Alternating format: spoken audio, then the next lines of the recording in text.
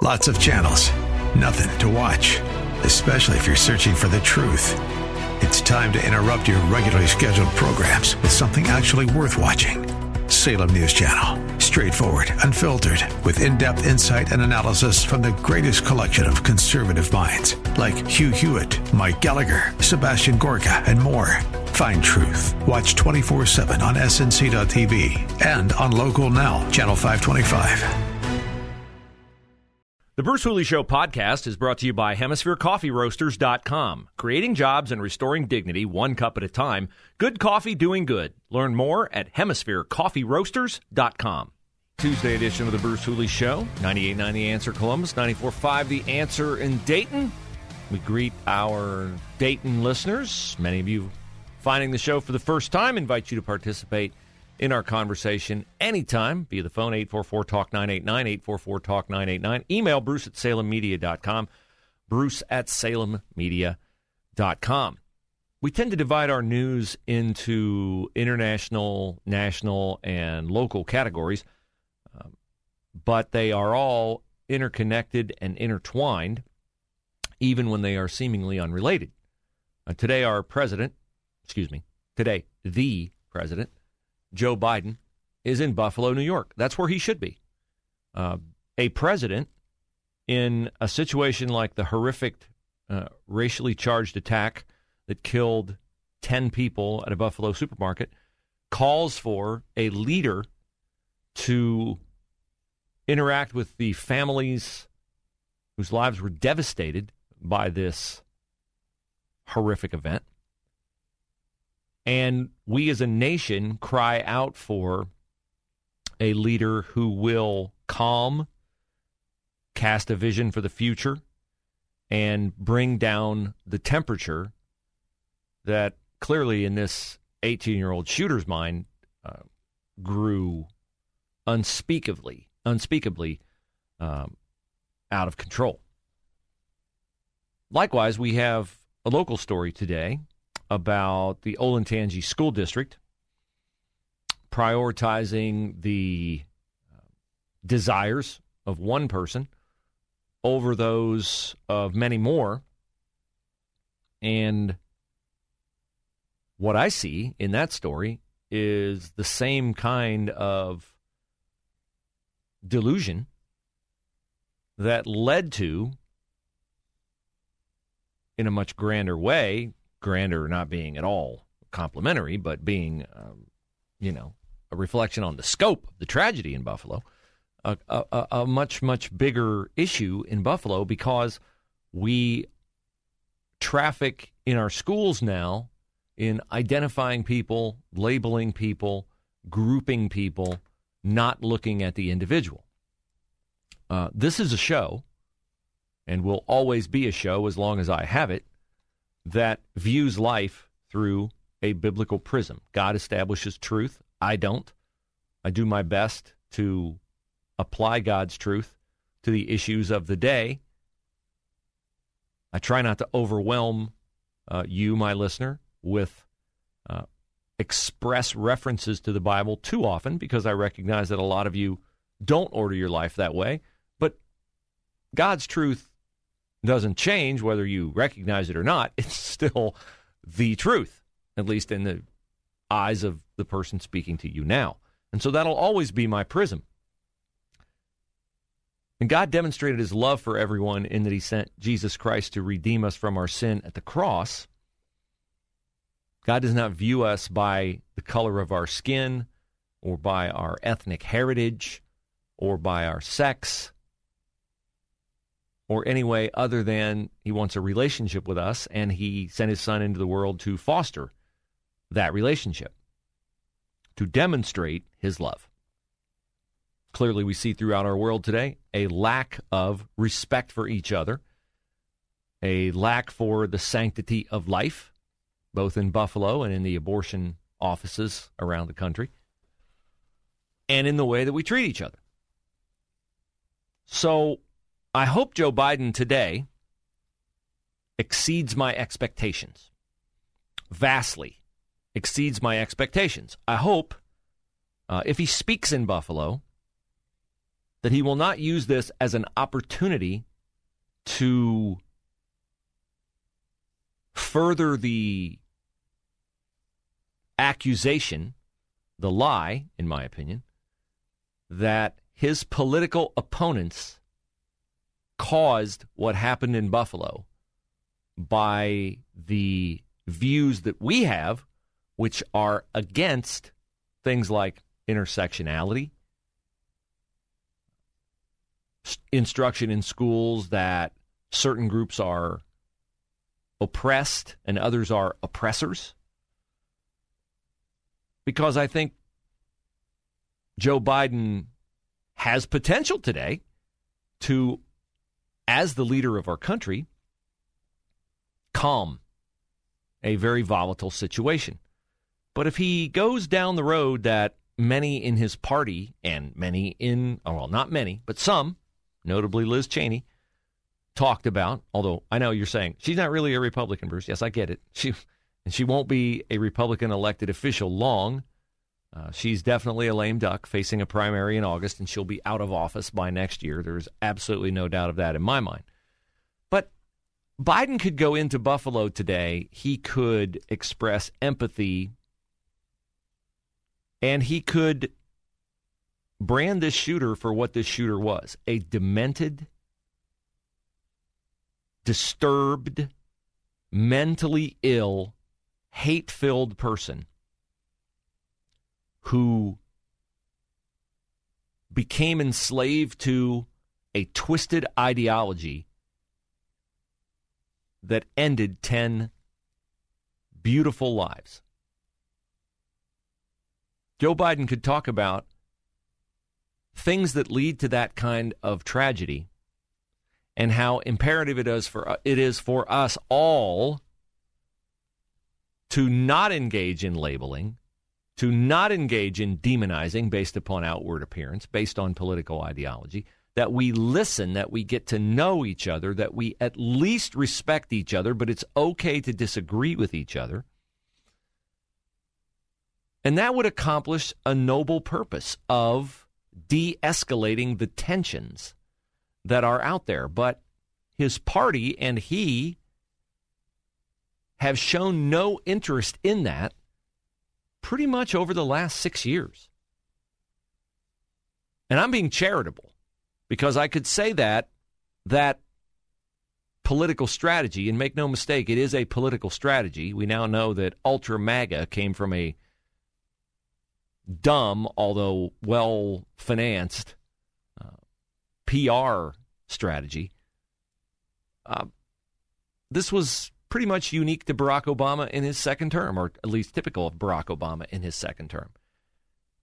So if Joe Biden today mentioned Charlottesville and the lie that Donald Trump extolled very fine people without condemning white supremacy, if Biden today talks about the attacks on his policies as motivated by hateful rhetoric rooted in racism in the Republican Party, then he's doing, without a gun in his hand, without literally ending anyone's life, he's doing the exact same kind of destructive thing that this shooter did. Biden just hasn't taken it to the extreme level as the shooter. And so any school out there right now, any administrator, any librarian, any teacher that is playing up the differences between boys, girls, LGBTQ people, whatever, and making one side feel like they don't matter at all, or one side is being hateful toward the other, you're engaging in the exact same kind of division. Division of all types leads to destruction. Sometimes it's more devastating than others. Buffalo's particularly devastating. The snuffing out of human life with the pull of a trigger is the ultimate devastation. But as we preach this, they're evil because they think differently than me kind of attitude, unless it's rooted in, true demonic activity, like violating God's sovereign laws and truth, that is truly demonic. When you're trying to suck people into that kind of an ideology, that is demonic. I will argue that till the end of time. But mere political differences are just that, mere political differences. We can argue policies, and we can argue impact, and we can argue results. And there's nothing wrong with standing up for your views that you treasure and advocate for and believe in. But when mere disagreement is cited as something other than mere disagreement, that it's viewed as some kind of deep individual failing, well, not everybody has the moral fiber and intelligence to handle that in a productive way, and it spills over into things like we saw in Buffalo. So we'll see what Biden says today. I'm hopeful but not optimistic.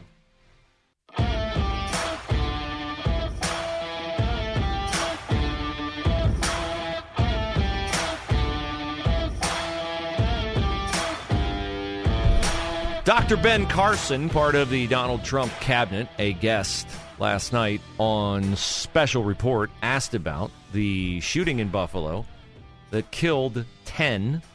The shooter prioritized killing black people because he's a racist, a demented, demonic racist. How he was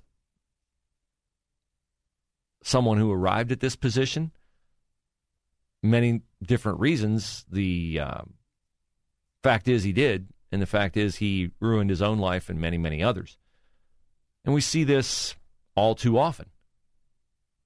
It gets enormous and immediate reaction from the media when it fits the narrative that the Republican Party is a racist party, one that is against immigration, one that is oppressive. It doesn't get nearly as much attention and is almost immediately buried by other headlines when it does not tell that particular story. Here is Ben Carson offering his thoughts on Buffalo and why we continue to get these kinds of circumstances, and sadly why we will likely continue to get them. Well, obviously it's a tragedy, and our hearts go out to the families and the people who've been injured. But, why should we be terribly surprised when in recent years we've made everything revolve back to race? And we begin to emphasize the differences between us rather than the similarities and the things that we have in common. We start to teach our children that the most important determinant of what happens to you in life is the color of your skin. We create resentment. We create guilt. I expect to see more of these kinds of things if we continue down that road. We need to fight it vigorously and help people understand that we can build our future on past mistakes and hatred, or we can build our future on the tremendous success that this country has had. Yeah, it would be a great decision to do the latter and not to do the former, but it appears that our leaders, or many of them at least, want to do the former. Here is Senate Majority Leader Chuck Schumer. Over the weekend, the bodies in Buffalo were not yet cold when Chuck Schumer saw a chance to stand taller by standing on them. These hard-right MAGA Republicans argue that people of color and minority communities are somehow posing a threat to the American way of life. This is replacement theory in a nutshell. It is dangerous and a deeply anti-American worldview. So he's lying there because what he is conflating with racism and saying that minorities are a threat to American life is the justifiable objection of parents around the country in schools to things like critical race theory, social emotional learning, and the like. Because A recent study by the executive search firm Korn Ferry found that more than 3/4 of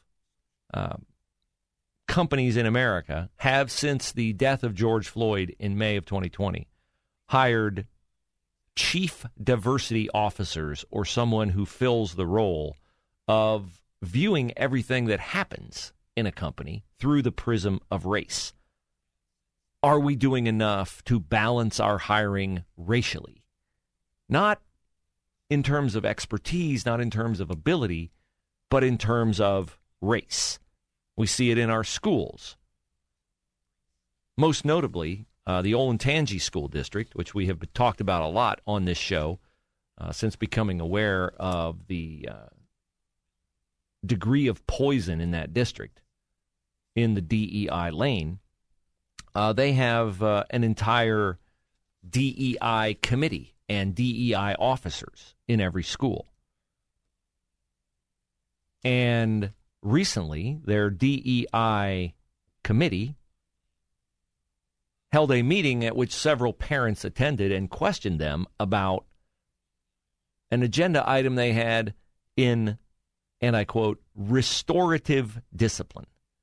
Restorative discipline. Now, you may be under the impression that your school board in your particular district enacts school policy. That's ideally how it's supposed to work, because your school board members are elected by you, the voters. But in Olentangy, and I fear in other districts, they have empowered these DEI officers who, let's face it, have a really good gig.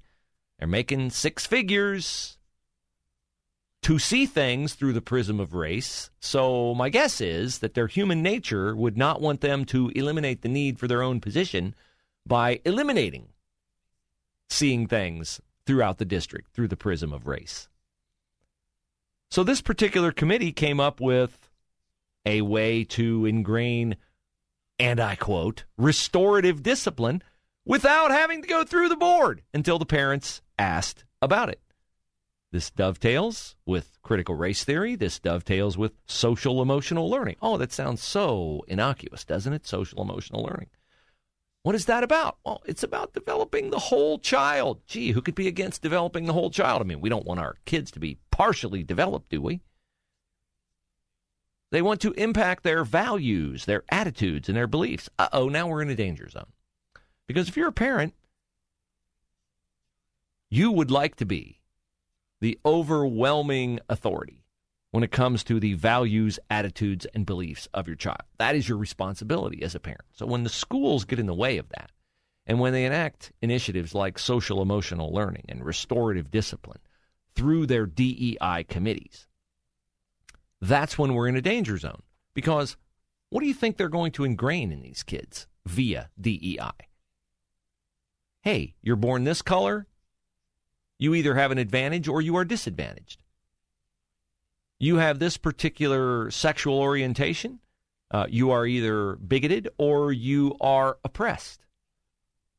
And so if we have these empowered people in our schools to ingrain these kinds of attitudes in our kids, should we be surprised that one of them twists it around, magnifies it, shapes it, molds it into the kind of hatred that transpired over the weekend in Buffalo? You can say, wow, that's a big leap. I don't think it's a big leap at all. Because kids' brains are not, in terms of reason, fully developed until they're 25. So if we're feeding them these nonsense ideas, and by that I mean they make no sense, not that they're silly or untargeted, then we can expect what we got.